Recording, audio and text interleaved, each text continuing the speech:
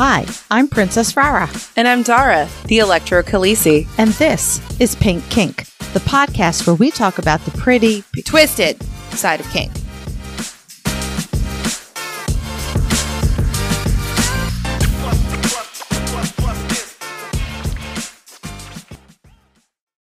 Today's episode is produced by our electrifying Pink Kinksters. Thank you, Jay, Witcherman, Brianna Lynn, Daddy J, Fabe, Embers, Blossom, William P., Claire, Jam Today, Lady Blooding, Primal Empress, Roxy, Naughty and Nice, Butte Pain, Northern Sir, Manda Panda, Kat, Stefan, Shadow Phoenix, Serenity Deb, Robert, Ruby R, Christopher, Kilted Sir, Fire Good and His Good Boy Grant, Brian, May Cry Devil, Ruby Riot, Mistress Velma, Enchanted Sparrow, The Wombat, Impact Hazard, Twitch, Lioness X, The Midnight Girl, Sinful, Mrs. and Mr. Hart, J21, Daisy If You Do, Princess Katharina and Katharina's Thrall, Harley Chick, Violet Rain, Serenity Belle, Puppy Mike, Jedi Kitten, Eric, Cat Daddy, Sweetie Todd, Radically Blessed, Lady Affliction, Dr. Dave, Sunshine, Pumpkin Pie, Ms. Tourmaline, S'more, Hacksaw, Kinky Katie, Wee Mad Beastie, To Be Better For Me, Sissy Annabelle, Forrest Jada, BP Bryn, Ray S, Crash Override, Becca, Sir Sin, Little Bean, and Kinky Bear. Pink Kink runs off the generosity of our devoted patrons. As a patron, you will become a member of our special Discord server, receive some adorable Pink Kink stickers, as well as have access to a monthly behind-the-scenes podcast. Patrons also get discounts at our Etsy shop, Pink Kink Boutique, and our online classes at Pink Kink Institute. In addition, our impactful and electrifying Pink Kinksters get special audio and video episodes. And finally, patrons at our highest tier will be recognized as producers, both here on the podcast and on our website. If you would like to become a patron, you can visit us at patreon.com/pinkkinkpodcast or click the link at pinkkinkpodcast.com. Happy birthday to me. Happy birthday to me. Okay, I'm done. You're not going to fish it up? Happy birthday to me. Happy birthday to me. Woo. Woo! It's the Dara Show! Okay, Rara, take a nap. Okay, thank you. I need one. No, please don't go. What? Oh, sorry. I'm right here. I'm awake. I'm so sorry. It's okay. I want to be awake to celebrate your birthday because this is not just any birthday. I know. This is a very, very special birthday. No, it's not. It is. It really is. I don't want it. Why? The alternative sucks. Okay, well, there's that. But at the same time, like, does this make me officially middle-aged? I don't know. It depends on how late you're planning on living. I plan on being immortal. I just don't want my body to continue. Okay. All right, ready? Look at it this way, ready? Life really does begin at 40. Because up until then, you were just doing research. Oh, that's a good one. I do like it. Thank you. Yeah, so Rara already said the F word. She should be punished. Oh, please. I would appreciate that. Here, ready? Ready? Virtual slap. I loved it. I love it. So Dara. Mm-hmm. Yes, Rara. What did you choose to do for your very special birthday episode? Well, it is something I've been wanting to do for a very, very long time. And I know we keep saying that, but like, it's actually true. We have so many ideas and like, we keep writing them down. And then for our birthdays, we like save them. The ones that we really, really love, we actually save them for our birthdays. So we are doing today an episode on, wait, what time is it? Am I allowed to say it this early? It's been like a minute. What do you mean? Am I allowed to talk about what we're doing? I don't know. Well, no, we can continue to talk about you turning 40. Okay. That's fine. We'll talk about the episode. No, I'm prepared. I've got jokes. Oh, no, you didn't. Yeah, I did. All right, listen up, sister. In 2 years, ready? when you're 60, I'm going to have so many jokes. Okay, ready? Age is like underwear. It creeps up on you. So wait, being okay. This one, So I was going to say being 40 gives you a perpetual wedgie. Yeah. Uh-huh. Here you go. Ready? This I know you will appreciate. You know you're getting old when you can't walk past a bathroom without thinking, I may as well pee while I'm here. I've been doing that since I was 30. You know you're getting older when an all-nighter means not getting up to pee. Do people actually do that? What? Sleep through the night and not have to get up to pee in the middle of it? Yes, I can do it if I go to sleep at 3 a.m. and wake up 6 hours later. 6 hours is about the longest my bladder can handle. I think I did it last night. I actually fell asleep and I don't remember anything until the alarm went off this morning. And that one pissed me off because I was having a really good dream. Couldn't tell you what it was. I couldn't tell you any details. I just know it was great. Oh, there you go. That's important. That I didn't get up to pee, which is like a miracle. How about this? At 40, your vision starts to go, but that's a good thing because you can't see what's happening to your body. Ow! These are so bad. I know. I'm sorry. They're kind of mean. Google did not do well by me. Are there any 40 years young jokes? Not really. Wow, so just old jokes. All right, this is a really good birthday. Pretty much. Great birthday episode there, rah-rah. Thank you. I'm sorry. All right, let's get into it because this one is actually going to be kind of a longer one. Oh, that's what she said. It's not a cucumber. No. Did you see the joke that I posted? Did you see that I did a little smiley laugh emoji thing to it? That's all I got? A little smiley laugh? Here we go. Here's the joke. Ready? Oh, this one's actually funny. What's the difference between being hungry and being horny? Can I say it? Go ahead, say it. It's where the cucumber goes. Get it? Because if you're hungry, it goes in your mouth. And if you're horny, it goes in your cooch. There you go.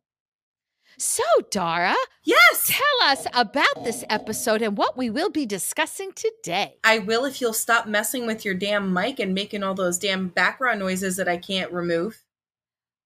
I don't hear anything. You didn't hear the squeaking?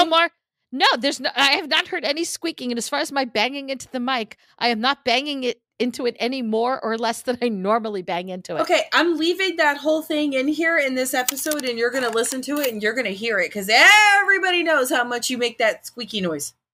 Squeaky, squeaky. Squeakum, squeak, squeaker. Okay, anyway, so this episode it's fantasy books that have some kink in it. So here's my rationale. Here's my rationale for this. Here's what I was going for. It didn't Inquiring quite work minds out. Want to know. Do it. It didn't work out the way I wanted it to, but that just gives me opportunity to do this again. Okay. Which is fine. All right. So what was the inspiration was one particular book that is one of my all-time favorite books. It's absolutely fucking amazing. And I was trying to find books that were similar to it. And I'll just tell you right now, the book that inspired this whole episode was Kushiel's Dart by Jacqueline Carey. And I came to the realization there are no books like this one. It is really, really good. It's amazing. It's a very well written, very well developed book that has lots of fantasy elements. It has the journey, it's got the adventure, and it has the kink. Lots of kink. Incredible. And the kink is what drives the plot, which is the most awesome part. I think even Rara would like this one. All right. Now, in my search, I was asking people, to help me out. So what I did was I got a bunch of people together. We did like a little book club for the last 4 or 5 months. I don't know. I have to tell you, the minute you said, "Oh, I'll take care of this, Rara," I tuned out. Ha. So however long it took you, I don't know. It's been I just get to enjoy the benefits. It's been a long time we've been working on this. So we started with the story of O. Big mistake. We couldn't get past the prologue. Everybody in the chat was like, "Can we stop? Do we have to continue reading this?" I was like, that's fine, because I'm not really sure it's a fantasy anyway. So we canned it. And then we tried another book off of this list that I found. No kink in it whatsoever. Plenty of fantasy, zero kink. We're all going, where's the kink? Where's the kink? Where is it at? Didn't happen. So I was like, all right, we'll can that one too. Good book, just no kink. We were like, what the hell? So then I got on this idea where everybody basically was just starting to read different books. And I was like, all right, here's how we're going to play this. If you want to do this episode with me, read whatever book. I gave them a list. They picked the book. And then they got to do an interview with me one-on-one.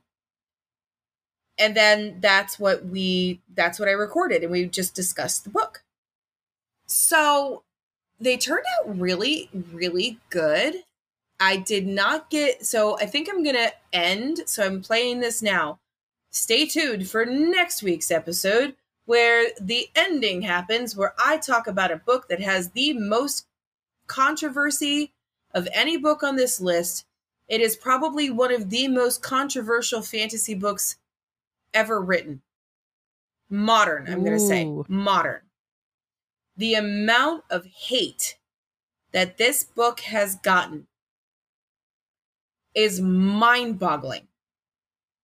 So that's the end of next week's episode. So just stay tuned. So the one I want to start with is with our friend Emmy. And we read Kiss of Shadows by Laurel K. Hamilton. And even I've heard of her. Oh, Laurel K. Hamilton is super known for her spice in the fantasy books. So I'm actually, I follow her on TikTok. And she has a video where she talks about, let's say her one series, I think it was the Anita Blake series, Vampire Hunter. And she wrote the book, the first one. And everybody was like, oh, that's really, oh my God, that's so spicy. Oh my God, ew. And, then the other crowd was like, fuck yeah, let's do it. But she took the ill and wrote more spice into her book. And then everybody went, oh my God, this one's worse than the other one. I don't, ew. And so she went, haha, more spice. There's like 9 books in that series. And each one is, shall we say, worse than the other one because she deliberately poured every spice that she could into it. I love it. Can never have enough spice as far as I'm concerned. Well, do you like vampires and werewolves, Rara? I actually do. Remember Twi-Mom? Mm-hmm. Mm-hmm. So I'm going to recommend that you actually try to read the Anita Blake series. But again, the first one does not have nearly as much spice as it does toward the end. You have to wait until she becomes possessed by the spirit of the dead nymphomaniac werewolf. Oh, she's dead, huh? Well, the nymphomaniac werewolf is dead, but then she possesses the main character. Okay.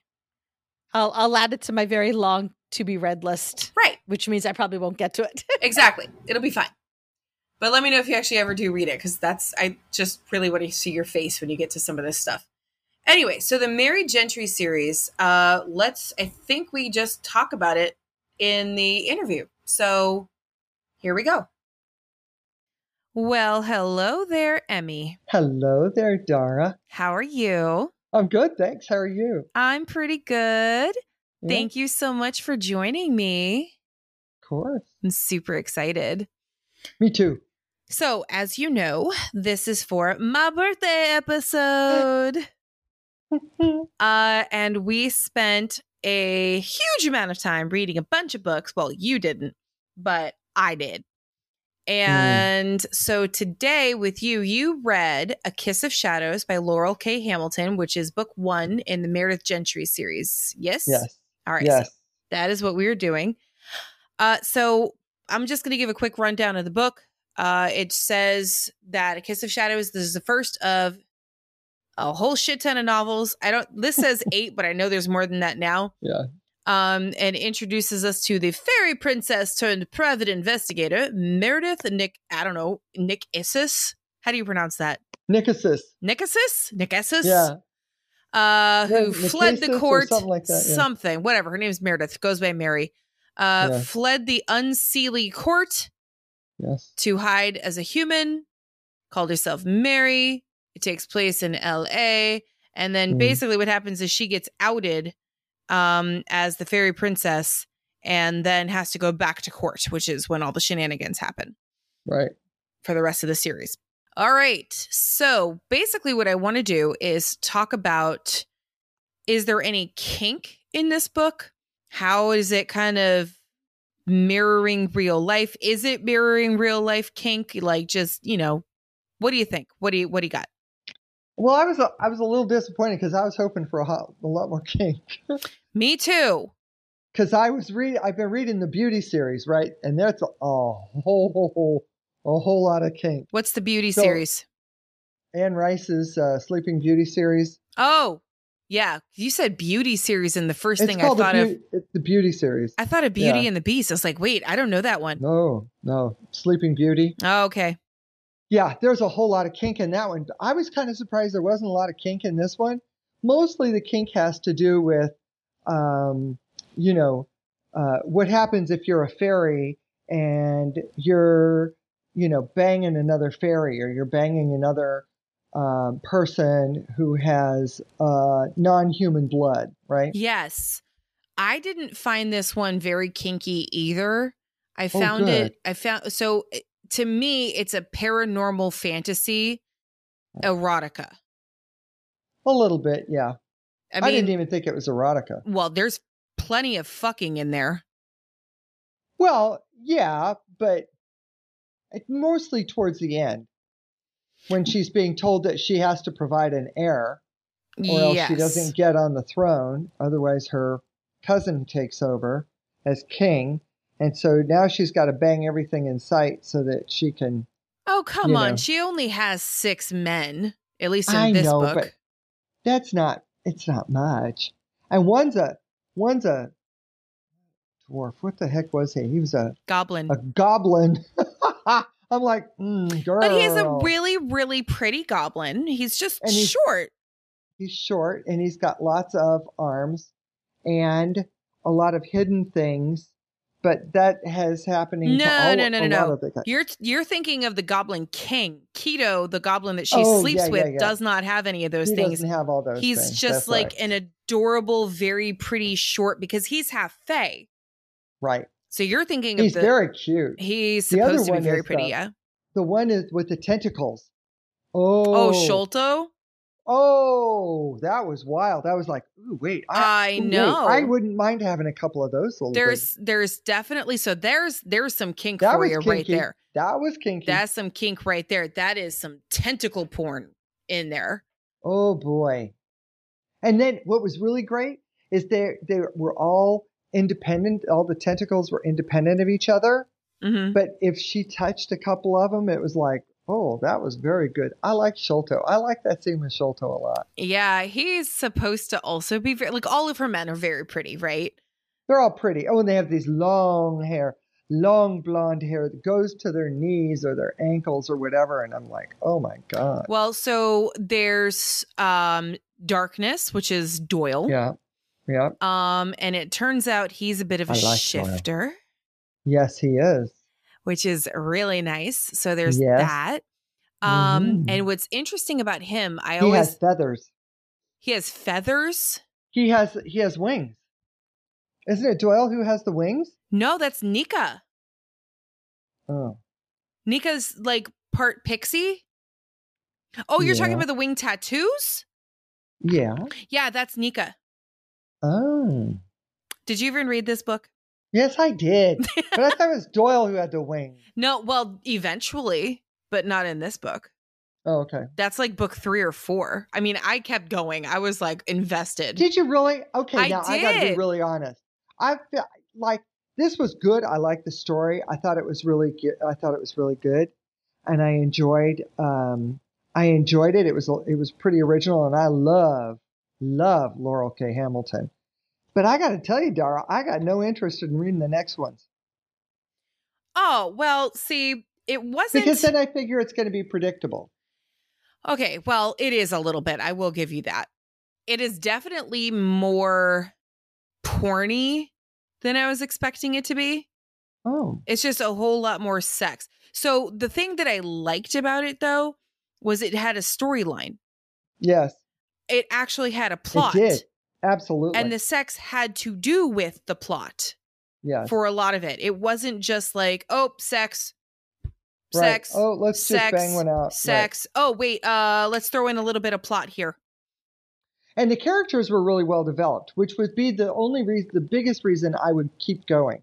I know there's going to be some porn. I know there's going to be lots of sex. But the characters were really well fleshed out. I enjoyed that too. Fleshed out. Really? Yes, really? Okay. I that. see what you did there. Okay. No, I actually really appreciated that there was somewhat of a plot line in this. Yep. And yeah, you're right. There was a lot more character development than I was expecting too. It's Laurel K. Hamilton is not very well received because of these books.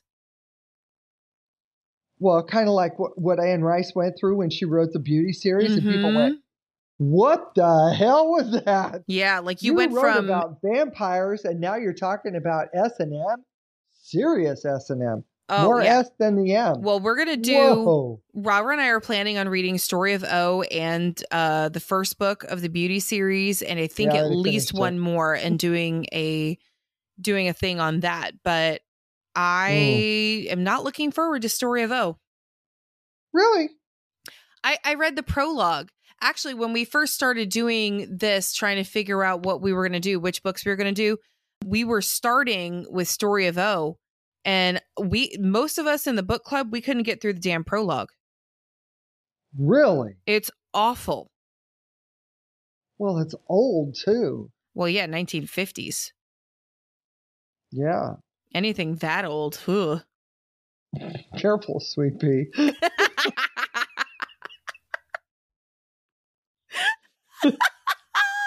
You know I did that on purpose, right? Oh, I know you did. I know you did. I know damn good and well you did. But you know, I think, God, I remember when I don't remember when Story of O came out, but I remember people talking about it and saying things like, oh, that was very racy, or that was very, They would say now that's spicy. Yeah. Oh, it's a journey of forbidden, dangerous choices that sweeps her through the secret gardens of the sexual underground. Well, okay. Wait a minute. Are we talking about Story of O here, or are we talking about Laurel K. Hamilton, the Meredith Gentry series? Okay. I'm looking at the thing about the Story of O. I'm like, do I remember this? Okay, so I like Laurel K. Hamilton. I love Laurel K. Hamilton books. One thing that I did notice. Well, you should read the Anita Blake series. You'd really like those. Oh, I read them all. Oh, yeah. Okay, then that makes sense. But one thing that I noticed. That's why I didn't think it was that kinky. Because no, I don't think the Anita Blake ones are kinkier. Well, because Mary directly says that she enjoys rough sex. She enjoys blood. She enjoys biting. She enjoys scratching. Those all scream kink to me. Yes. Anita Blake, she just gets possessed by a psychopathic. What's the word for slutty that I'm looking for? Slutty.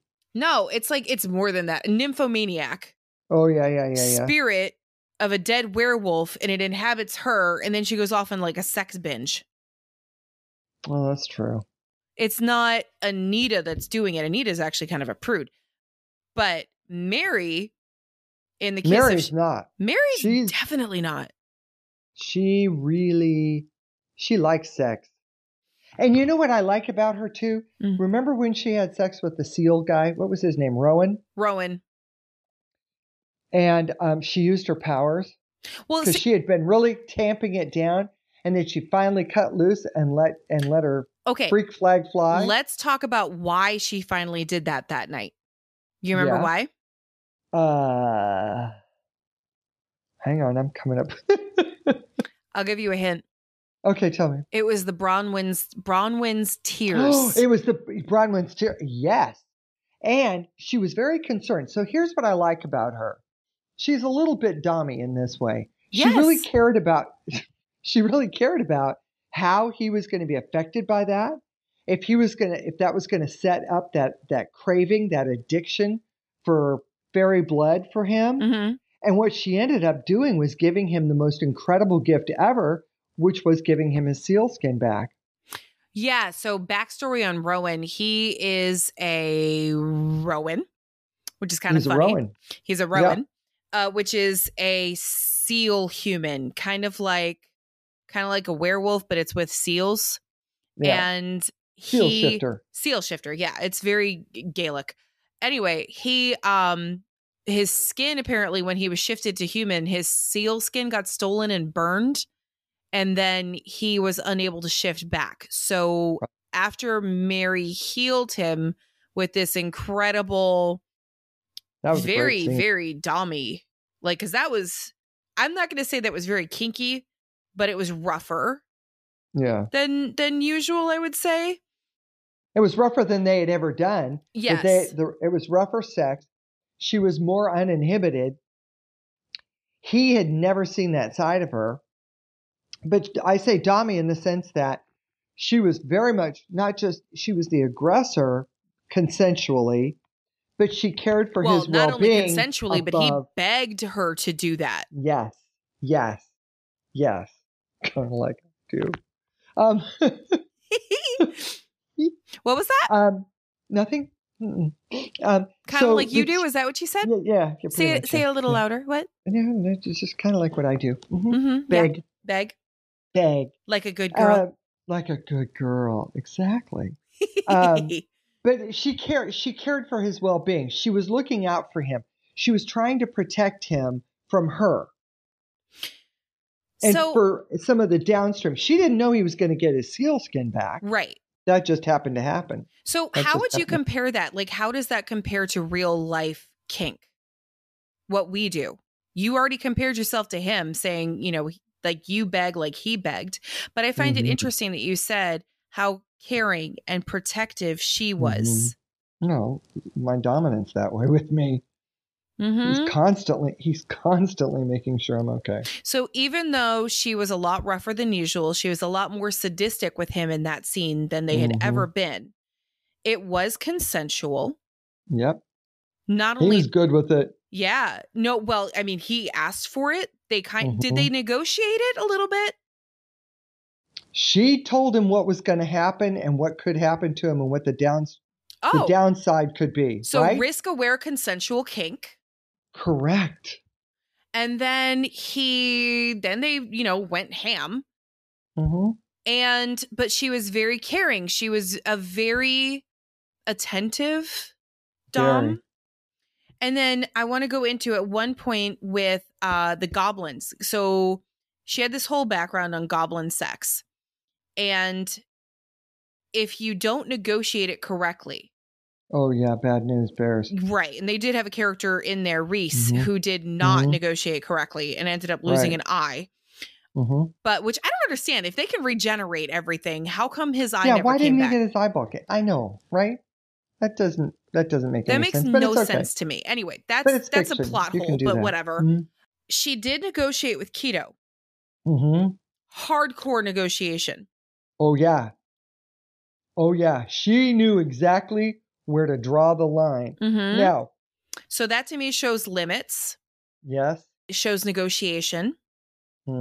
She was still in control. Yeah, absolutely. She had not lost her mind. She had not lost her mind to sex, God, yeah, no, it was that part was actually really well done. And she was trying to get it so that she wasn't going to have sex with Keto, but that there was going to be skin contact. Well, she needed, for that particular scene, she needed him to bite her? Yes. And boy, did he ever, because she felt it the next morning. Yes. So it was something about some bonding thing, but yes. She said that satisfied the terms of her agreement with the Goblin King so that she would have his protection. Right. There had to be some skin. Or blood or something. Flesh. Something it was flesh. Flesh. But I think it was the negotiation was no chunks taken out. Right. She had a hard time healing, though. Yeah. Well, you should see what they get into later. Well, you ought to see what I look like. Oh, really? Mm-hmm. Well, there's little bites and there's. Oh, I thought you were getting up to actually show me. I was like, oh. Oh, no. Oh, I could. Oh, man, I got one. I mean, you could. Nobody else is going to see it because you're on a podcast, but I could see it. Man. Didn't you see it the other night? Girl, I don't pay attention. No, you didn't see it because I was on my back. I wasn't paying attention. That's true. All I cared about was getting those nipple clamps on you. What can I say? Woo! Yeah, you are definitely a screamer. Yeah. And or your no, point is not a screamer. You go, oh, whoa, oh, it was pretty funny. That was good, man. That was really good. So, whoa. Yeah, I remember that one too. Yeah.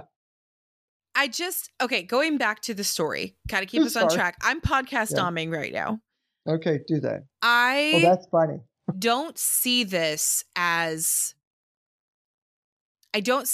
very kinky. There's kinky elements in it. It's like it's fantasy with kink and BDSM elements. So we've got the dom, we've got the negotiation, there was rack. What else was there? I would say that some of the guards would be doing personal responsibility. They were really. Remember that one guy who hadn't had sex in 800 years? Was that Frost or was that Doyle? No, Frost. Oh yeah, Frost. Oh, she was. I don't like him. God. I don't either. But he was very conscious of how he might respond. Oh, right. He hadn't had sex in 800 years. She kisses him, and he was like, "Yeah, okay, that was meh." And then she changed positions, and then he kind of got into it. Now I can identify with that. You're right. It wasn't 800 years, but it was 20. Oh. And then, I know, it's a long story. Well, maybe it wasn't 20. Whatever. Long ass time. And he was really like, I'm afraid I'm going to hurt you. Yes. And she was kind of like, yeah, you're not gonna. Well, he did, but she was also like, I like it. I like it like that. Harder, daddy, harder. So, yeah, all in all, do you have like any sum ups that you want to give? Or like, because I'm pretty sure that I'm going with it's really an erotic paranormal fantasy with some kink in it. I mean, if it's going to get kinkier later on, then it's worth a read. But if you're looking for hardcore kink or hardcore BDSM, no. Maybe I've been reading too much really hardcore stuff. Well, so that's not my genre. I don't like the hardcore, crazy kink BDSM stuff. This is why I'm choosing to do these. Oh. So I'm going to stop the interview. Okay. You did amazing. Well, thank you, darling. Thank you so much. It was wonderful. Thank you. That was fun. Let's do it again real soon. Okay, we'll do another book. Okay. Okay. Bye. Bye. All right. That was Emmy reading Kiss of Shadows by Laurel K. Hamilton. Rara. Yes. What did you think? Well, I have to laugh. I think you get very adorable talking about this stuff that you're passionate about. I'm assuming similar to how I start when I start talking about blood play. Maybe more similar to how you get when you talk about romance books. Romance. I'm not sure adorable is the correct word to talk about blood play. Why? Rara, you're a lot of things, but when you talk about blood play, adorable is not the word that comes to mind. Vicious, maybe? Bloodthirsty? Yeah. Okay, fine. You should have been a vampire. I also have to laugh because one of the reasons that I choose to read romance is it's an escape for me, and I don't have to think really hard about it. So listening to you guys really go in depth and analyze and critique the book just makes me laugh because I'm over here eating popcorn with my romance novels, just not thinking that hard. Oh no, we went into it. Yes, we did. So is there any like you don't want to read this one, do you? I will confess that I probably well with the exception of one, which I actually have read. So Oh, which one? Oh, you want me to give it away now? Not now. Wait until we get to it. So, but this one, Kiss of Shadows, that's a no? It's not that it sounds like a bad book. It's just not my style. You're not into tentacle sex? You know, I once had the joy and pleasure of reading a toaster oven romance. I'm sorry, a what? So, well, romance is kind of a strong word, but yeah, I'm confused. a toaster. It was a love story between a man and his toaster not the toaster oven, but the toaster, the ones where the slots on the top, and he would have sex with his toaster by inserting his penis into the slots. No, that's where we go no, because that's some dangerous electro, and that's how you burn your dick off, and no. No. Putting your dick in some slots is all well and good, but not a toaster. No. How do you read this crap? We were really drunk. It was a group of us. Oh my God. Sitting in a hotel room, really drunk. But there is actually, if you are really interested in tentacle sex, there are books out there. Yes. Yeah.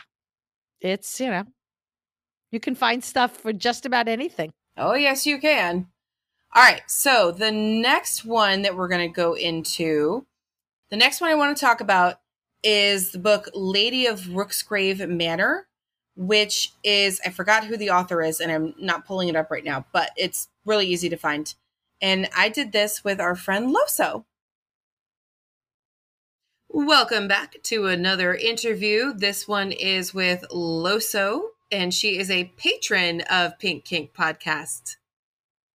For a while now. Oh, yeah, no, you're one of the, I'm not going to say Early oldest. Early adopter. Early adopter, yes, that's a good one. And very active. I think I started listening with like episode 4, maybe. Oh, dear God. So. You listened out of order? We're doing glossaries and that sort of thing. Oh, yeah, that was like 2 or 3. Mm-hmm. I think episode 4 was like Munches or something like that. Could be. Yeah, no, you were really early in there.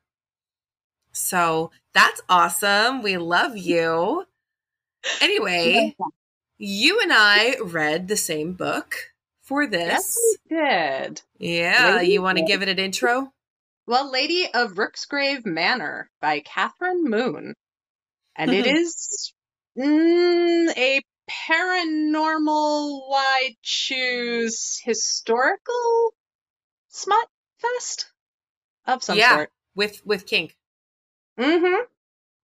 Gotta have that kink.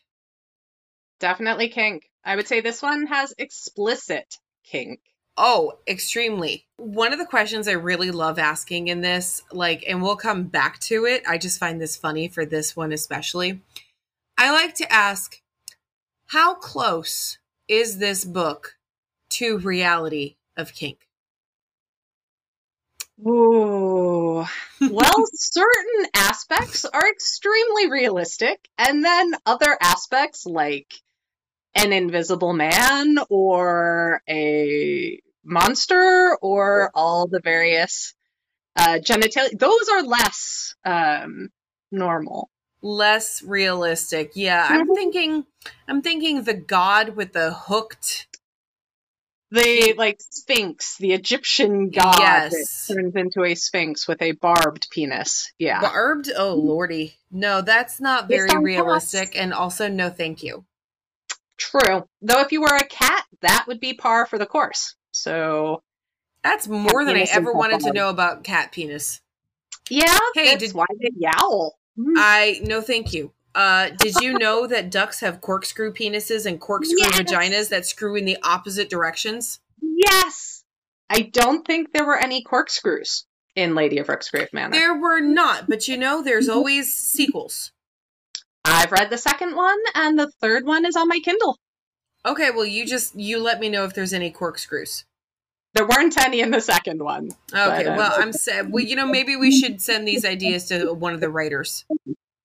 Catherine Moon might use them. She has some other great series, too, including Magical Kinky Librarians. So why didn't we read that? Less explicit kink. Oh, got you. Okay. I could have been down with that.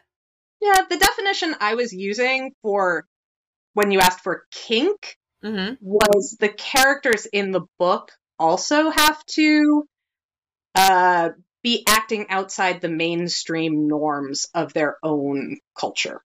Got you. So the magical kinky librarians are kinky by sort of real world standards, but within their own universe, they are not. Okay, I still kind of want to read that now. Now I'm intrigued. So send me that. Absolutely. That sounds really fun. Like a fun read in general. By writing things down. So writing things. See, now this is my kind of thing. I definitely want to read that. Is that still kind of in the romance smut category? It's romance smut. It's a reverse harem why choose set at a university in a sort of not exactly historical, but kind of medievally historical. Okay. Yeah. Victorian. So, Lady of Rooksgrave is clearly Victorian-esque. Victorian. It is a Victorian world with human society and then a separate monster society. And the two don't generally mix. Lady, she was working as a maid in the regular human world. She's quite lusty. Yes. And she attracts the attention of the monster world. So I want to pause there. The very first scene that you get in this book with a bang. It does start with a bang, quite literally, but it's when she's the maid, so that's why I wanted to pause there. And she is masturbating. Mm-hmm. In the hall, outside the door of her lady. Yeah, her employer. The employer's wife. Who is being treated for, get this, none other than hysteria. With a newfangled electrical gadget. Which is why I picked this book. The second you said that, I was like, well, we're reading that. It starts with electro and then has more later on. It does. And actually several scenes have electro. Mm-hmm. Anytime with that doctor, there's electro. And oh my God, dude, that one scene with the doctor and the vampire, holy shit, was that hot! Well, it's Jekyll and Hyde. So he's got his Dr. Jekyll electro academic side, and then he's got his giant brutish. No. The vampire. Yeah. But the doctor God. is Jekyll and Hyde in the same body, which is why she sometimes changes the number of gentlemen in her group. Yeah, I think she has what was it, 6.5? Yeah. Jekyll and Hyde share a body. Well, no, wait a minute. So technically that would be 7 because he could Jekyll one night and then hide another night. But normally they halvesies their night. They halvesies, but that's also one of the kinks that shows up because there's orgasm denial. Yep. Hyde denies Jekyll consistently with Jekyll's permission throughout the book. So Jekyll gets hot and bothered and then Hyde takes over. Yeah, and certainly does. He certainly does. All right, so going back really quick. So she is definitely a voyeur. Absolutely. Definitely saw that kink in there. Started with that one. Yes. She's also a bit of an exhibitionist. Absolutely. She ends up on stage at one point, but she also doesn't shy away from dining halls, parties, the front lawn. A chair, a carriage. Just about anywhere. Literally anywhere she can take it. Yeah. Extremely lusty young lady. She's a big fat hoe bag. Yes. In whatever the appropriate Victorian term would be for that. Is there an appropriate Victorian term for hoe bag? Slutty McSlutface? I don't know. We'll go with that. That sounds like a boat. It probably is a boat at this point. Okay, so, oh my god, though. Okay, so first of all, we start off... down on the Slutty McSlutface, and Captain goes down with the ship, and yeah, no. Oh, no, yes, no. he does. Oh, yes, he goes down on that ship, Leah. Yes, he does. Hey, what is the, just off because I can. It's my thing right now. What is the speed limit on Route 69? What is the speed limit on Route 69? Lickety split. Oh, God. Slippery when wet. Slippery when wet. I'm going to have to share that on, like, an inappropriate dad joke page. Do you want to know who told me that joke? Who? My dad. No. Yeah. Oh, no. All right. So it's been a couple of months since I read this. Refresh my memory. The vampire, is he the one that likes to cook? Yes. And he feeds her. So there's Yes. some feeding and some messy play. And he likes to cook fancy food, feed it to her, and then feed off of her. So there's a bit of feederism. In this one scene, there's feederism. There's splashing. Yep. There's... What else There's was the also last the one? voyeuristic aspect because Jekyll wanders through, so he's watching. And the exhibitionism to go with it. Like, all of this good stuff wrapped up in this one little scene. And, of course, then he bites her, so you got blood play. And bites with blood play. But the bits that stay somewhat realistic are there's a remarkable amount of negotiation worked in. And checking in with limits as they go. So he's like, will you eat this for me so that I can then have this experience? And like, there's always a bit, at least, acknowledging, well, you could say no. Right. Or we could do something different.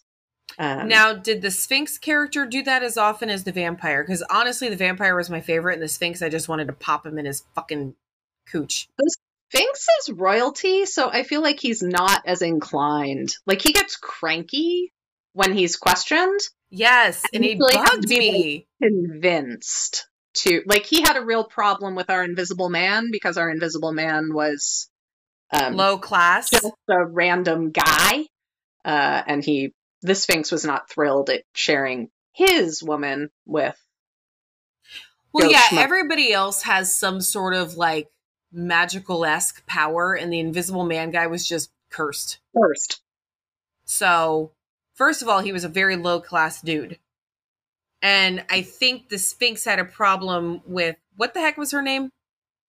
I am blanking on it. I have completely forgotten what her name was. Anyway, lady, or lady. That's why I called her lady. Yep. She will pretty much do anybody. She will, and she pointed out to the Sphinx that she herself is low class. That, you know, if he has a problem with Invisible Man, he should have a problem with her because she's a maid. Or was a maid. Yeah, she was a maid. And that. So he's convincible, but he's definitely not. Well, it took the whole goddamn book. Yeah. Like, I really disliked that fucker. For most of the book, I disliked him. And honestly, I didn't really like the Invisible Man either. He did not ask for consent as much. No, he was like Invisible Man sleeping in your bed, Ghostbusters routine. Well, also the fact that he got in there and he was spying on her in the first place, that's watching her without consent. That's straight up stalker. Yeah. No, he had some issues. Yeah, she needs a little bit more, what's the word I'm looking for? I don't know, common sense. She needs discretion, I think. She needs to work on her discretion. I liked that the witch who ran the her. So she loses her job as a maid. She hooks up with Jekyll and Hyde for happy fun times. and they refer her to what is essentially a high-class brothel for human women who enjoy dallying with monsters. Yeah. Some of the human women are clearly not enjoying it as much as others. No, that character was a really cool throw-in, and she literally is saying, I'm doing it because the money is good. The money is good. And there really wasn't, like, sex worker shame or anything to that. It was like, okay, yeah, this is an option. Well, I mean, that's your chosen thing. That's what you choose to do. You may not like it, but how many of us do jobs that we don't like because the money is good? Yeah. I mean, I don't personally, but, you know. I like my job, but the woman who runs that manor, who's in charge, she was trying to help Lady look out for herself a bit. She's like, do you really want to do this? You can do other things. Do you really want this many men? Yeah, exactly. So Sweetie, this is a bit much. Voice of reason. And say, maybe a gangbang every night is going to get old. Maybe. Well, it didn't by the end of the first book. And it doesn't by the end of the second book, though the second book switches points of view, so it's entirely within the theater. So it's the people who work in that theater of monsters where she does her little electro demo and where they have the octopus monster with the... Yeah, that thing. Let's talk about that thing. First of all, Japanese octopus. What the actual fuck was that? Tentacle porn. That was tentacle porn. I am aware that was tentacle porn. I have never read tentacle porn. That threw me the fuck off. Well, now you found a limit. Oh yeah, no, that has always been a limit. I just was reading it because it was part of the book, and I was like, well, I'm going to have to discuss this. I'm going to read it. But yeah, so the theater has different acts, and some of them are traveling acts, and some of them are regulars. And the Japanese octopus tentacle demon was a traveling, visiting star of the night. Does he bring all of his girls with him, or were those just random? He didn't say. So I don't know if they're actors, like employees of the theater. Okay. So within this world, the Monster Society is actually fairly vanilla in their sexual preferences, in their family preferences. They're very Victorian. They marry in their class. They have children in their class. They do their father's job. But some monsters are kinky, just like some humans are kinky. And this is a theater within Monster Society that caters to monster kink. Well, how lucky was she that she just happened to find somebody who would hook her kinky self up with kinky monsters? Yeah. She left it, or she, licked into that. She sat down on that. No, she more like rolled over and took it. Happily. Oh, yeah. Many, multiple, lots of times. More blood play, more feeding, more exhibition. The predator-prey sequence where the, were-bears chase the women around the stage. Oh, yeah. I forgot about that one. There were various men and women in bondage and stocks being taken by various monsters. Then we had the tub full of octopus taking... Oh my god, and she was like, can we go find that one again? Yep. Where did that one go? In Japan. Oh no, I was like, girl, how many... You cannot fit all of those tentacles in you. Though her companions there were worried that she might have trauma from when she was abducted by the water monster earlier in the book. Oh, that's right. The monster trying to tempt her away from the manor, and that was the water thing. Villain of the story. All right, so one thing that I actually couldn't stand about this book, actually this was the main thing I couldn't stand and turned me off so much in this book. 2 parts. One, it was just sex. That was it. There's a lot of sex. Every single chapter had a minimum of 2 scenes of just sex in it. True. And after you pointed that out, though, I did go through and looked at the book, and there's still a plot There is a mystery plot that if you leave the sex out, it's extremely short. You can get through it. Yeah, it's about 2 pages total. It's a story. But it would be not even a novella if you left out sex. So that bugged me, because to me, that's not a story. Mm. I am not a smut reader.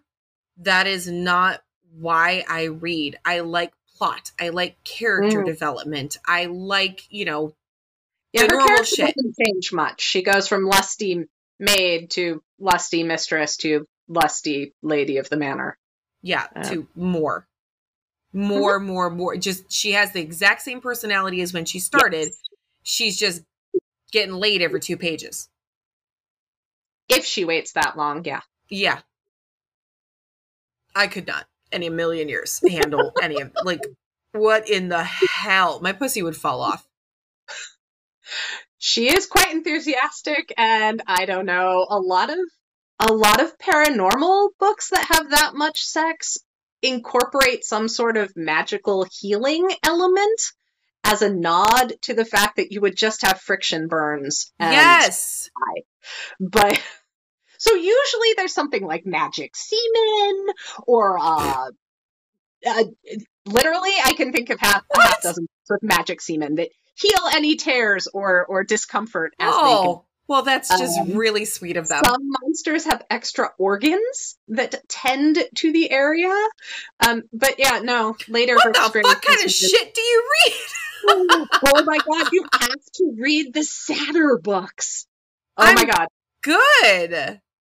You, they might have a little too much sex. I'll just... Okay, Ra thinks that I am absolutely the weirdest person on the planet for this, but it's boring.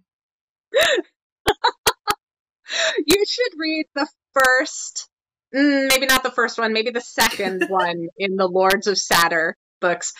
I read Fourth Wing over the summer, and she's like, every time she orgasms, she loses control kind of a thing, and her power ricochets off of everything. I don't want to spoil it for everybody, but I'm like, okay, it's new. I'm not doing that, but she loses control a lot.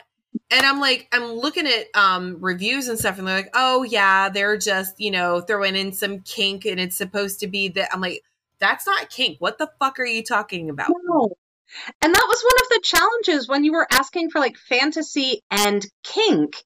I was really looking for things that had that explicit kink. This is outside the norm for their culture or their time frame. It is something that maybe they feel shame or have some sort of feelings about that are then discussed or touched on in the book. There's a lot of touching in the book. Yeah. Lady of Rooksgrave touches. Oh, yes. Oh, yes. Not a problem. Well, I did appreciate how much kink there was in there. I liked the variety. There's a lot of different. There's a shit ton. There's bondage, there's feeding, there's predator-prey, there's orgasm denial, there's multiple partners, there's all sorts of stuff. And with an invisible man who fucks her in front of a mirror so that she can watch everything happening to her body as it's happening. Whole lot of voyeurism in this. Mm-hmm. Yeah. Whole lot. That was a big, major kink.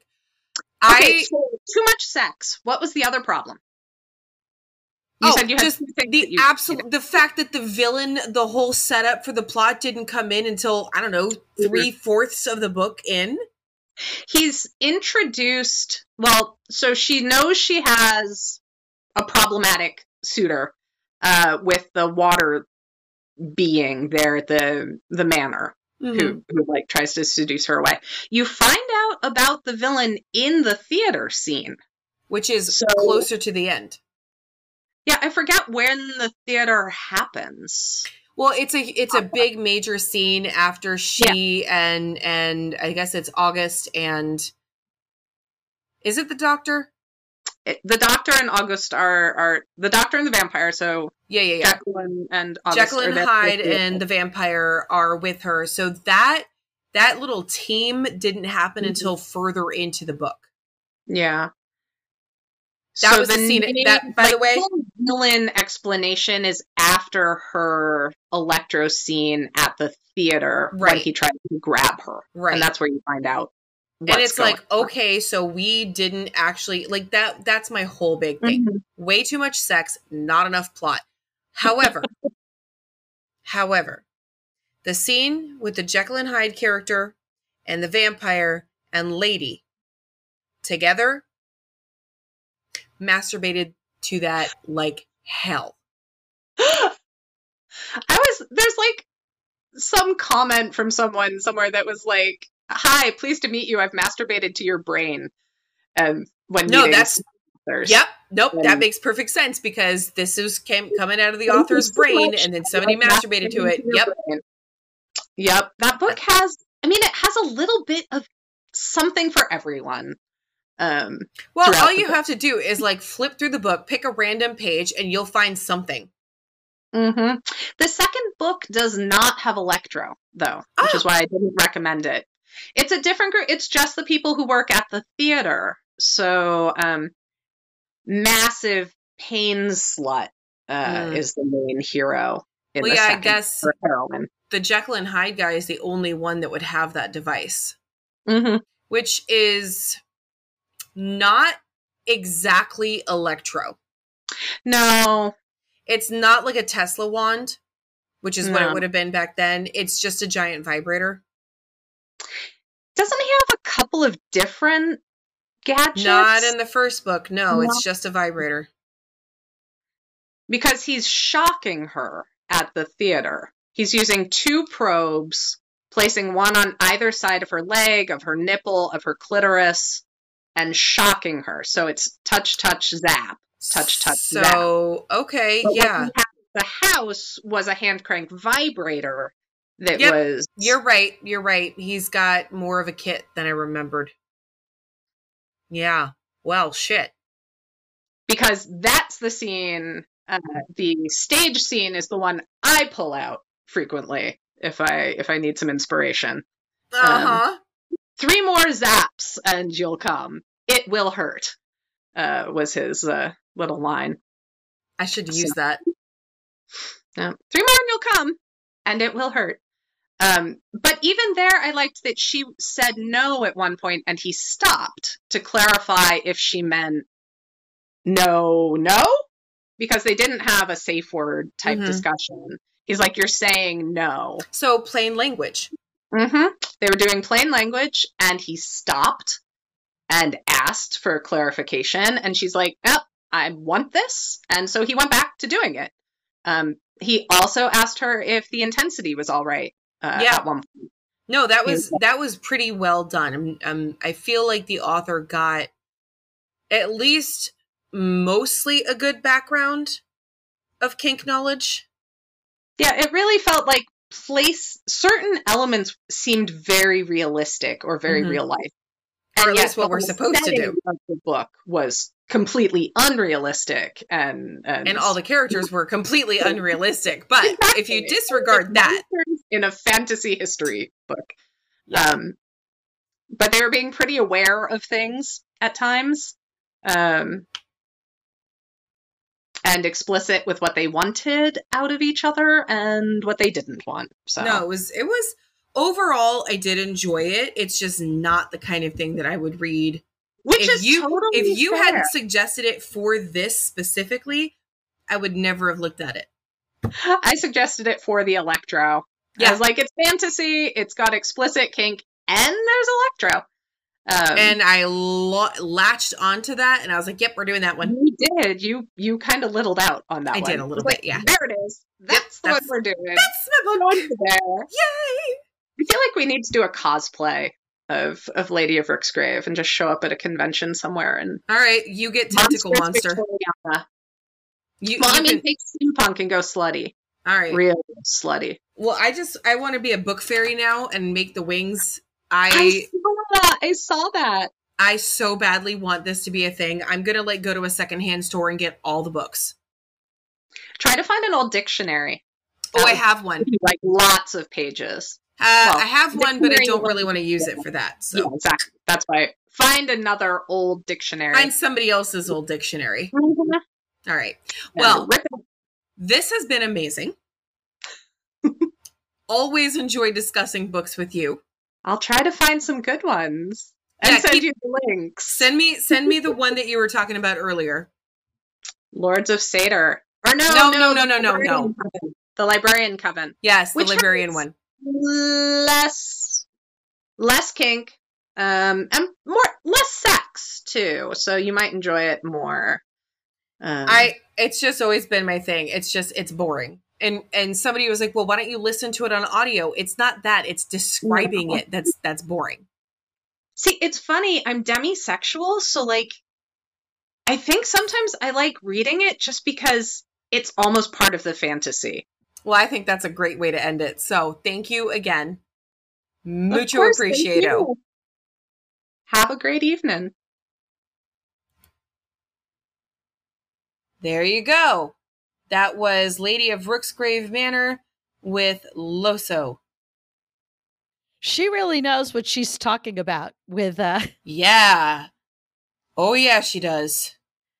She's got she really what's the word? I'm not using my mind is like blanking on. She really analyzed. That's what I was looking for. She was really analyzed this book. Very impressed. How did you not hear that? That one I heard.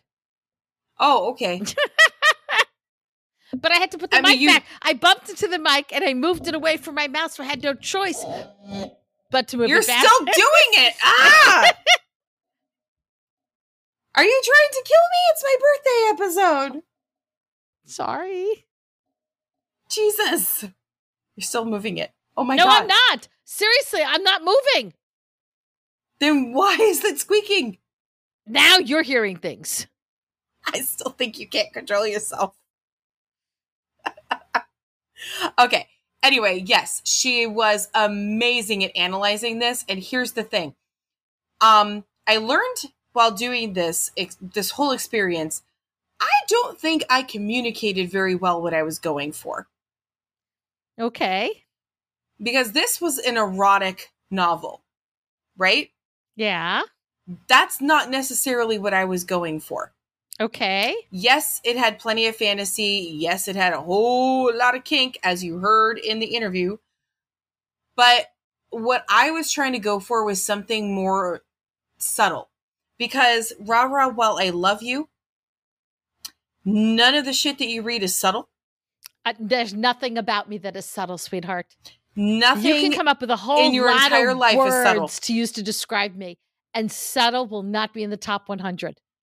No, that's not even remotely. So I was going for, subtle isn't even the right word. The anti-rara? You were going for the anti-rara? Yes, because I feel like there are some people in this world that may appreciate things that are not as blatant. Why? They exist, rah-rah. Okay, well, yeah, we not call everybody that vanilla. No! Wow, now you're making me feel like a damn prude. Listen, you mentioned you were a prude. I've listened to these interviews you did. You talk about being a prude. Compared to you, yes, I am. Anyway, so I just wanted to do something for the people that were looking for something a little less in your face. A little less. Not a whole lot less, but a little bit less. And that was not one of them. You picked the book. I did not. Loso gave me a list of books and then said this one had electro, and I went, well, now I have to read it. Not my fault. Not my fault. Why don't you take responsibility for picking out the books in your own birthday episode? Of course not. I deny everything for that one. That was Loso, 100%. Putting that all on her. All right. Anyway, moving on. Next book. This is the book that kind of started me on this whole thing. So I want to do the Kushiel's Chosen, or not Kushiel, that's the second book. Hello. Kushiel's Dart is the first one. There's like 9 books in this series. I own every single one of them in hardback. I've read them enough times that I have broken them and rebought them twice. Not the broken them. I have broken them. I fucking love these books. Okay, you'll probably hear how crazy I sound in the interview. All right. I am here with Joe. Hi, Joe. Hey, Dara. How are you? I'm good. I'm good. It's been a long week, so it's nice to finally unwind with a glass of wine. Excellent. I have not wine, whatever is in here. So doesn't look as much fun as probably wine. No, it's like fruit punch or something, like fruit punch flavored water or whatever the fuck that is. You know, the whole drink your water. Okay, so you read Kushiel's Dart, correct? Correct. All right, so just a quick background on this. It is Kushiel's Dart by Jacqueline Carey. This is one of my all-time favorite book series in the history of book series. I think I've read this entire series. There are 9 books currently. I own them all in hardback because you have to. I think I've read them probably at least 10 times. I can see that because you would almost need to reread them to go back and pick up the things that you missed the first time around because they're so intricate. Yes. Oh my God. The world building is mind blowing in this book. Mm-hmm. I like how it's like it reads like if you were in the speculative in her world, in this alternate reality world. It reads like you're reading historical fiction of that world. Yes, it's wonderful. It's so wonderfully done. Yeah. But I admit that I was a little bit lost for the first few chapters. It took me a minute to get into the language and understand who's who. So yeah, I can totally see me going back and rereading it again. It's a bit of a slow burn in the beginning because she does a lot of background. Mm-hmm, mm-hmm. But once you get into it, holy shit. And once you follow everything.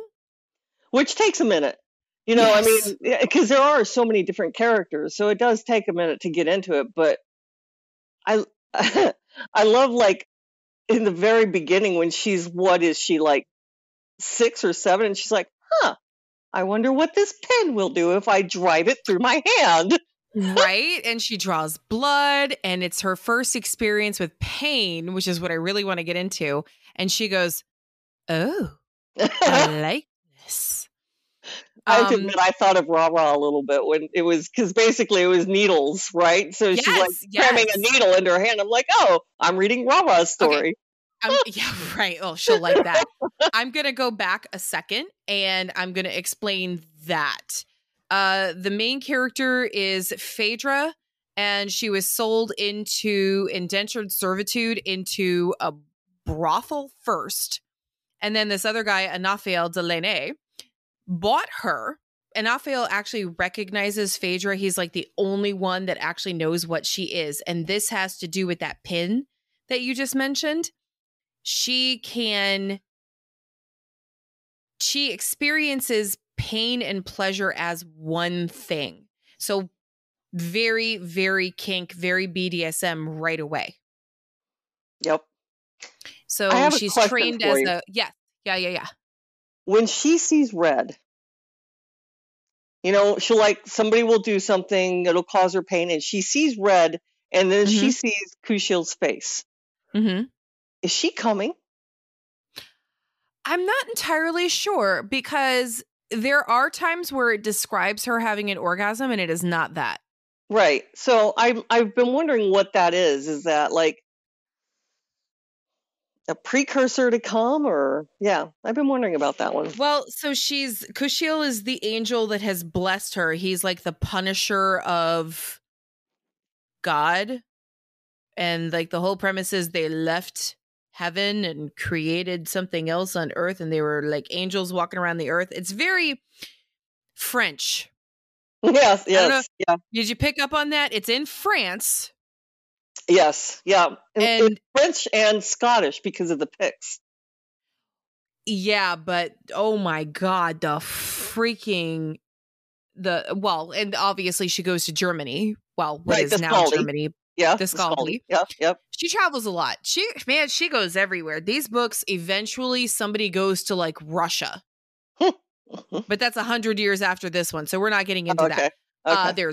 They go to Greece. And I'm giving all of the counterparts in like our world, but it's like, this just proves to me how fucking well researched this was. Mm-hmm. Yeah. So Phaedra is like the chosen one of this, in their case, God. And I'm sorry, it is so very French. They're all so beautiful and they're all so graceful and they're also immediately recognizable as D'Angelines, which, by the way, D'Angeline, whatever, however you pronounce that, fucking people of angels, come on. Yeah, well, yeah. It was spreading it a little thin or thick. Yeah. But still really good. I don't care. I loved it. Did you happen to read any reviews before starting this book, or did you just like take my word for it? I just totally took your word for it. And it's like, yeah, it's, what is it, like 900 pages, and I gobbled it down in a week. So, and then I know, right? And I'm already on to the next one, Kushil's Chosen. So, yeah, hopefully I won't like get the two of them mixed up. But yeah. Well, whatever. People can keep reading. I swear, I'm going to probably be going into like book 9. Okay. What did you think of Melisande? The, how shall we put this, antagonist? So the thing about, I guess my only thing about Melisande is I have never had such a strong reaction to somebody on sight like Phaedra did with her. You know, Phaedra saw her and basically wanted to hump her leg right there on the at the time. So, you know, I've never had that. And the explanation for that is Phaedra is Kushil's chosen. Melisande is Kushil's scion. Yes, yeah. I don't know. I guess it was a bit of that one was a bit of a reach for me to like the way she was so like Melisande could pull her strings. You know, she was Melisande's puppet child, and so that one was a little bit hard for me. I knew the second she met Jocelyn where that one was going, but that was easy. Yeah. A whore and a priest. Come on, that was obviously going to end up. That was an obvious. Yep. Yeah, that was a no-brainer. But I don't think it's too much of a spoiler either, because it was so obvious right then and there. Yeah. But what did you think of the scene where Melisande actually contracts Phaedra? Oh my God, where she's leading her around. Yeah, I totally had a wank to that. Yeah. So, I mean, that's actually like one of my like wank fantasies with you're wearing you're wearing a wank fantasy. Yeah. You're wearing a sheer dress. So you feel like you're dressed, but you're totally not dressed. So there's that humiliation of. And then that was hot. Well, I want to go over really quick the 13 houses of the Night Court. Oh, God. Okay. That I thought was fascinating because each one represents a different kink. Yeah. So I thought that was awesome. Like, very well done. Okay. You know what? Until now, I don't think I made that connection. So what are the kinks that... Really? Okay. No, I didn't make that. So what house represents what kink? Okay. So I'm actually going to have to pull up a list. I think it's Alyssum. Is that how you pronounce it? It's 13 houses of night blooming flowers. So each one of these is a flower that blooms at night, right? And their thing is modesty. So people go there who have a fetish for exploiting people who prefer to be modest. Okay. So wouldn't that be like a humiliation fetish? Right. Okay, so there's one. Balm House is healing. I don't know if there's a kink for that, but they're all literally prostitutes. Maybe the kink of playing doctor and nurse, you know? Oh, there's that. Yes. So you got medical fetish right there. Yeah. Bryony is wealth, and I know that's a kink. Oh, like people who get off on buying things for other people? Yes. Oh, yeah. Well, there's that. There's like just literally having money. There's like shopping. There's just making bets. I mean, there's all kinds of stuff you can do with this kink. Actually, that's a really good idea for an episode. I'm gonna have to write that down. The next one, camellia. I don't know. Is that how you pronounce the flower? Camellia. Camellia is perfection. Okay. Sirius is fragility. Okay. And I'm not sure. So I don't know how to line that one with a kink. I know that it lines up. I just can't figure it out. Anyway, I'm going to keep going. My favorite one is eglantine, which is creativity. So you have painters, singers, poets, writers, fashion designers, literally any art you can think of belongs to this house. Okay. That is a kink I have. Oh, okay. How does that translate to a kink though? Because I've got all sorts of creativeness things, but how does that translate to a kink? Okay, let me put it this way. The first time I realized I was like hot and bothered by this, I was in my high school art class and I was literally just watching somebody paint. Interesting. It also has like the auditory fetish, if you have if you're like an audiophile and you're listening to some music or listening to somebody play music or sing. There's an episode for that. You know what? This is why I love our world, right? Because like, I didn't know there was such a thing as a tickling fetish until recently. So like, I just keep learning all of these fun new kinks that I never heard of before. Yeah, there's a person that messaged me that heard the episode where we were interviewing Miss Marla Jane, who's our foot fetish dominatrix friend. And he's one of her clients. He heard the episode and he heard me talking about how much I kick and scream and, like hate, go nuts for being like when I'm being tickled or whatever. I can't even get a pedicure. It literally tickles that much. I cannot do it. And he messaged me on FET and he goes, "Hey, you sound like the perfect person for me. Can we do this?" I'm like, fuck no. Yeah, I was going to say I have just the person to introduce you to, but now I'm thinking maybe not. That would be torture to me.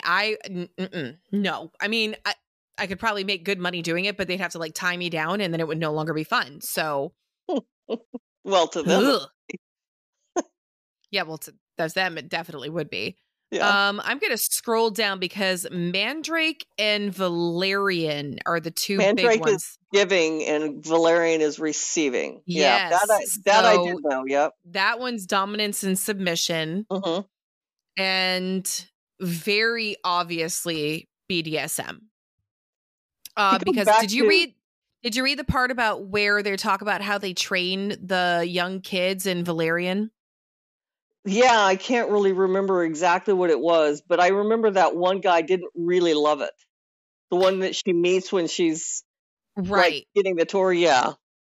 I think he said it starts with the test of the spiced candies. Mm-hmm. They are never allowed to experience pain without pleasure, nor are they allowed to experience pleasure without pain.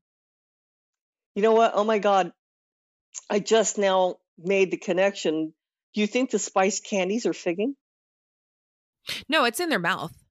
Oh, well, I had more fun thinking about it the other way. Well, I mean, to each their own. That's an interesting, but no, it's like they do it to like 6-year-olds. Yeah, okay. So it would literally be like a red hot candy. Right. Okay. And the ones who like it, they keep and they train. The ones who don't, they sell their indenture or something. Gotcha. Okay. That's one of the reviews that somebody wrote that they really dislike about this book is the kids. How Phaedra was a child when she was sold to a brothel. They think that doesn't happen in real life? Okay, but here's the thing, though. Okay. Mm-hmm. I don't know about you, but I mean, I remember my first fantasy. I was 6. So I can't remember back that far. The only reason I know I was no older than 6 is because in my fantasy, I climbed up into the treehouse, I pulled my panties down, and I spanked myself and pretended like all the boys in the neighborhood were taking turns spanking me. And I know I could only I know, right? I know I couldn't have been older than 6 because we moved away from the house at the treehouse when I was 6. So, wow. So it That's makes a good to me, one. yeah, it makes sense to me though that you would have kids that young being trained in the arts because Well, so here's the thing. They're not, though. that's true. It's not like they don't like pop their cherry until they're 16 or so. So, Yeah, it's like book learning until then and being like basically the house servant. Like you clean up after the shows. right. Which, oh my God, that was another really hot scene. The one where she's serving joie? No, and I think it's joy. Yeah, but in French it's pronounced joie. Yeah, okay, yeah. Sorry. Because I know that because they say joy. I'm trying not to be a snob. I listened to the audiobook. I'm going by what the audio guy does. What the hell was... No. It was the scene where they did the viewing. Her and her foster brother, they got to go to one of the 13 houses and they did like a sensual sex scene. Yeah. Yes. Ooh, that was hot. I don't know. I kind of like the one with Winter's Night when she was serving the cordial. Mm-hmm. Just because, it was her first party, her first foray into that world. Yeah. That was good too. That was before she was sold to Anaphel, right? Okay, yeah. So she was like 10. Wait a minute. No, she was. So Anaphel had met her and bought her Mark, but she stayed there until she was 10. Because remember, Anaphel was like, wait a minute, did you turn 10 already? Yes. Okay, but no. Okay, you're right. Okay, let's talk about the Mark. Yes. That's an interesting little touch. So each of the 13 houses has like a flower, right? And they get it tattooed on their back. And I'm talking like butt crack to hairline. Yeah. It is a full back tattoo. It takes years to earn this tattoo. Once Phaedra starts earning hers, and since she is not part of a night courthouse, spoiler, she gets her own. It's a briar rose, I think is what they said. And how did you feel about the tattoo scenes, like the first ones? My favorite part of the tattoo scenes is the tattoo artist swatting her on the butt every time she got turned on because of the needles, and he'd be cursing, damn anguisets. Exactly. That's my favorite part of that scene. And her pressing her pube into the table to grind on the table while she was getting tattooed. Yes. Yeah. Oh my Lord. Anyway, I don't want to spoil too much. I could literally talk about every single scene in this. I think my favorite part is this book is not sex scene after sex scene after sex scene. It is book with plot that has scenes that are actually relevant to the plot. Mm-hmm. That's why this book is my fucking favorite. And there's really not sex per se in the book. There's kink. But I mean, no, there's sex. Well, I mean, when she's, but they don't describe it. Like I've had plenty of books that you and I have talked about it. They're really nothing more than porn, and they're describing every little thing, and they don't do that. Yeah, per se. Yeah. The author is a lot more subtle with the descriptions with this, but like, remember the scene where she lost her virginity? Yeah. And I actually kind of liked him as her patron, weirdly enough. Oh God, the asshole? Yes, I kind of liked the asshole as her patron, and she kind of did too, so. Oh no, well, what did she say? I love them all, at least a little bit. Yeah. Oh, the this is the part that I was really like, oh, this is fucking kinky, because the rope scene. Oh, wait. No, wait. So see, again, I'm in Chosen right now too. So the rope scene in Chosen is hot as fuck. So I'm trying to remember go back. Wait. Okay. The one where Nicola is that how Nicola ties her up? Yeah. Did you get to the one with the twins yet? Yes. Oh my God, Diane and Apollinaire. Yes. For Diana and Apollo, but Apollinaire. Yeah. I like that one, but I like the rope scene with Nicola. But I'm trying to remember what's the rope scene in the dark. The one where it was also, so it was a rope, but it was also a predicament scene where she was tied in such a way, and then the knot was right on her clit. So every time she tried to move, that was Nicola. That's in Chosen. Yeah, that's in Chosen. I just read that part. I just read that. Yeah. Fuck. All right. No, Nicola's amazing. Yeah, I love that scene. That was one of my favorite scenes. Oh, I love her. She keeps coming back too. It's fantastic. She's a wonderful character. Good. Yeah. And I got to tell you, Melisande does not go away. I would have thought not. I mean, she is the perfect antagonist. I mean, she's like in 6 books, dude. Well, I mean, what better antagonist than somebody that you really want to fuck, but you know you shouldn't? I mean, they do end up fucking though, right? Again? Oh, spoiler. I don't know. Again, if I know. No, I don't know. Because it's been a while. That would be pretty hot if they fuck again, even though, Melisandre's on the run and everything. That would be hot. They do have, okay, I just want to talk really quick about how close to reality, like our kink, do you think this is? Pure fantasy or like pretty dang close? Like, did the author know what they were talking about? Yeah, I mean, I think it's pretty damn close.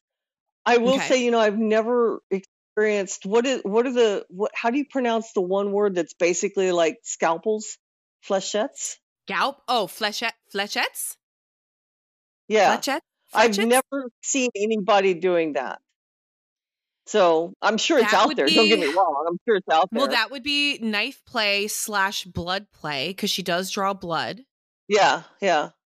God, she's got an entire, and I'm not mentioning who. She's got an entire, like, she's got a rack in there in her dungeon. Yeah. So let's see. We've talked rope. We've talked needles. That she is needles. She is a true masochist. In every sense of the word. Whips, yeah. There is predicament, but I guess not in this one. Well, no, there was one scene where I think the lady that contracted her, something about sorting a room that had flowers dumped in it. Yeah, no, not the scribe, the lady the stamp lady, the lady that the seal. Yes. The seal, yes. Makes her clean things up, yeah. I would have hated that picture too. I mean, I think that's a really interesting way to do it. You give them this impossible task, and then Phaedra's like, oh my fucking God, no, this is like the worst thing. It's like, I am not a cleaning lady. But she's, 17? Yeah. So she does it because she wants the money. And then she gets punished, and she's like, well, finally, this is what I wanted. The thing I don't get about that scene is if I'm Phaedra, I'm like, I know this is impossible. I know I'm going to get punished regardless. Fuck this noise. I'm going to sit here in this room and eat bonbons and wait until the lady comes back. Because you're a brat and Phaedra is not.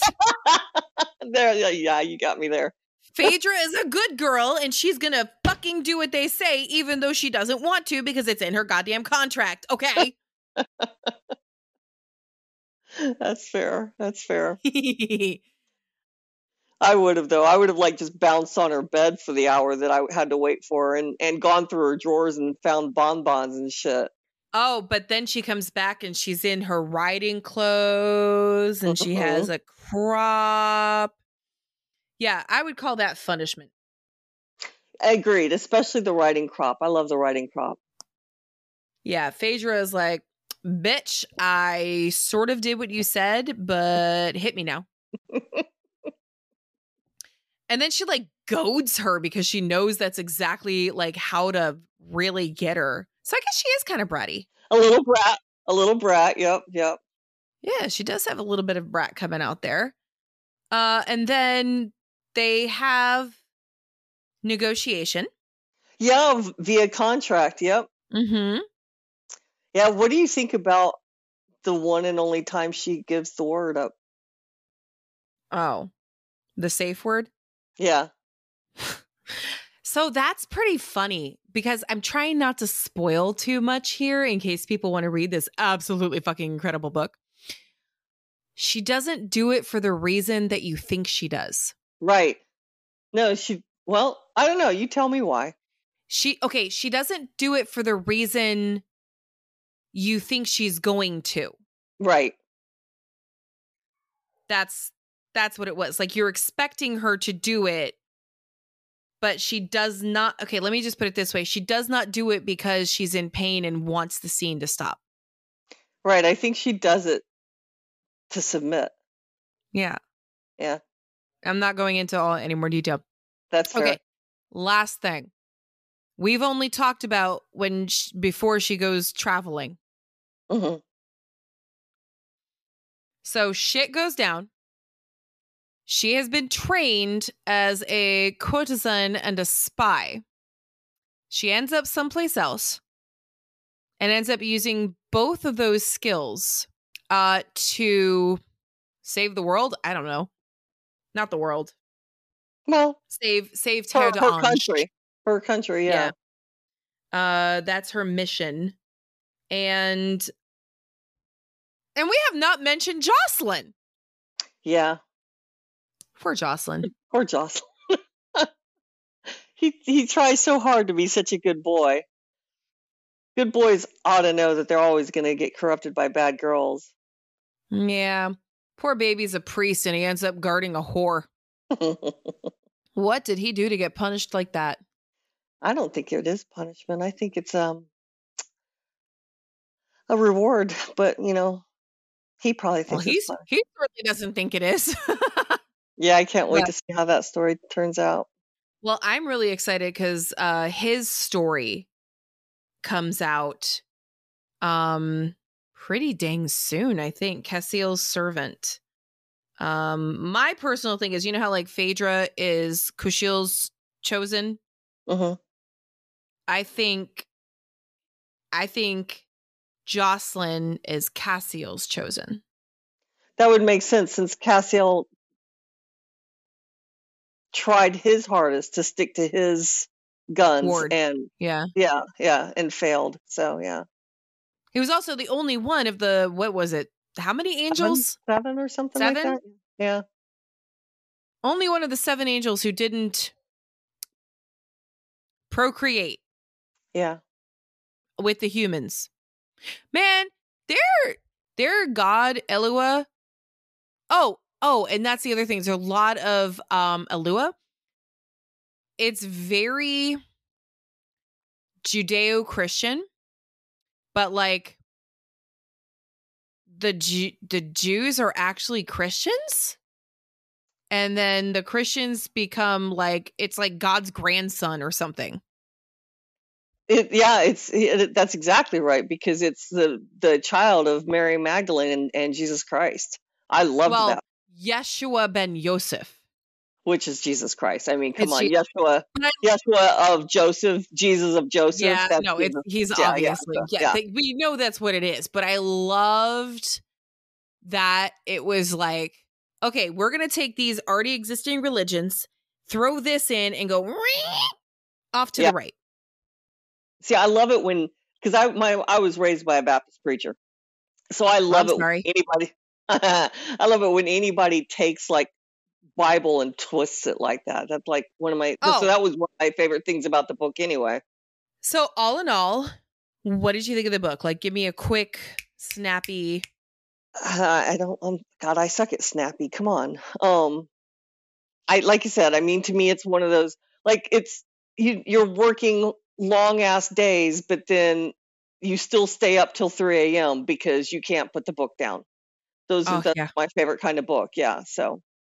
Yeah, it's really good. It has enough kink to keep, kinky people like, ooh, okay. Like, all in all, it is my favorite book. Of course, there are problems with the book. Of course, there's like, You know, it's not going to be completely accurate, but I think there's enough in there. Like, it's a fantasy. Right. You have to check your brain at the door and be like, I know this is fucking fantasy. Clearly, not all of this is going to be accurate. But I think the author did a pretty good job of incorporating a lot of realistic kink things into the book. Yeah. I think the only thing that she does that requires a little bit of stretch is how well Phaedra heals. Yeah, but that's because she's God touched. So Right. That's not that much of a stretch. Like, if you read a lot of fantasy, that's not that. You're right. That's very true. Like, think about shapeshifters and how quickly they heal. Yeah. So, yeah. And she's literally touched by an angel. So yeah. Like, he stabbed her in the eye when she was born. I mean, clearly he likes her. Okay. Thank you so much. I really, really appreciate it. Fabulous job. Thanks, Dara. It was an awesome book. Thank you for recommending it. You did fucking awesome. Yeah. So I'm a crazy person. Is this a rhetorical statement, or am I expected to respond to that? What's your response? Yes? Well, yeah, but it's your birthday episode. I'm trying to be kind. Yeah, the one time in a year that you're actually kind. Okay. Yes. You're allowed to have the one day a year where I must be nice to you. That was the rules. Okay, so I have 3 kids who bickered constantly because, well, they're kids. And that was the rule. You could not bicker with your sibling on their birthday. It was the one day a year they could be guaranteed you would not say anything mean about them. Okay, fine. So I'm giving you that. You're my little sister. I'm giving you that same little courtesy. I must be nice today. But tomorrow it's all back to normal. Okay, sure. Wait, we have to be nice to each other at our birthday party, which in this episode has already happened. But at the time of recording has not. No, actually. Well, no, I don't know. No, you're right. No. Part one comes out before our Part 1 comes out before our birthday. Right. Part 2 will come out after our party. Look at that. See, you're already getting old and forgetful. Again, that's been happening my whole life. So I don't really see a difference. I don't think I'm old. I think I'm just ADHD as fuck. Anyway, so Rara, the book, Kushiel's Dart. Yes. Very kinky, very BDSM. In fact, the main character kind of reminds me, well, she's who I kind of think you would want to be. She literally takes the pain and transmutes it into pleasure. I do that, yes. Mm-hmm. Mm-hmm. Except she was actually literally touched by an angel in order to do it. You weren't. No, mine is God-given gift. I didn't need an angel. Oh, okay.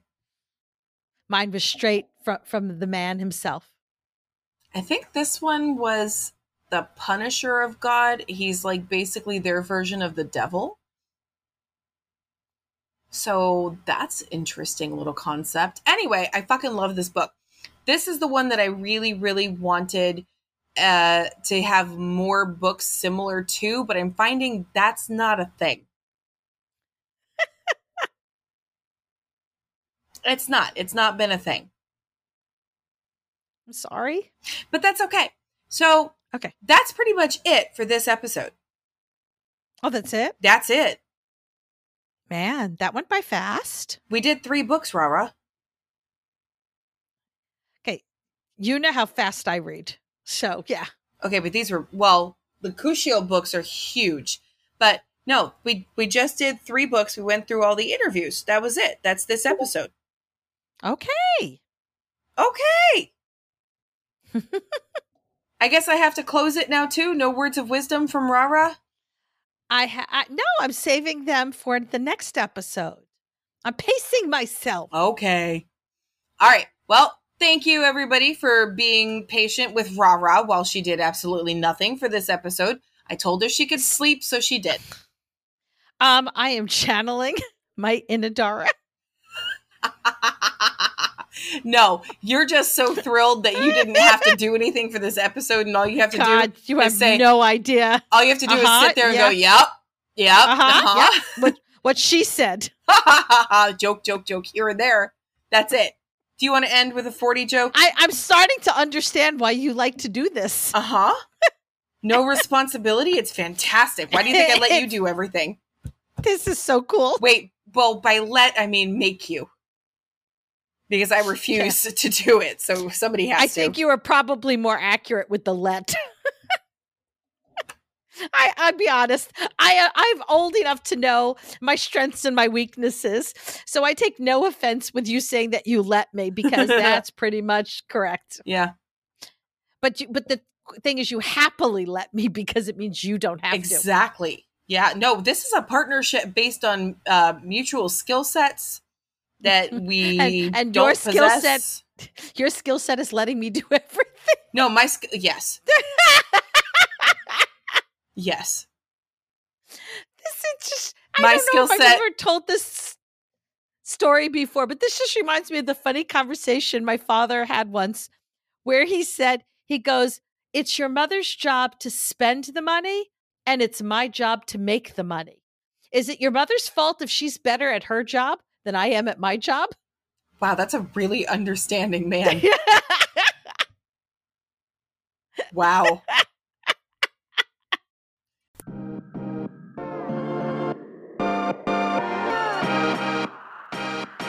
Thanks for hanging out with us today.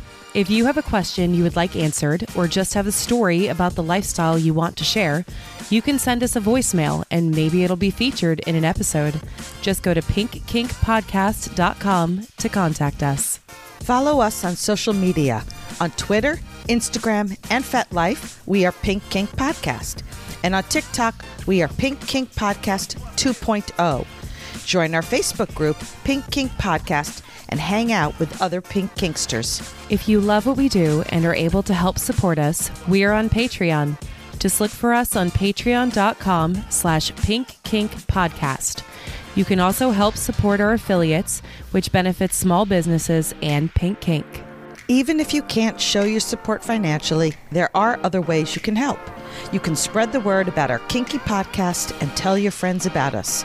You can also rate and review Pink Kink on Spotify and Apple Podcasts or wherever you listen.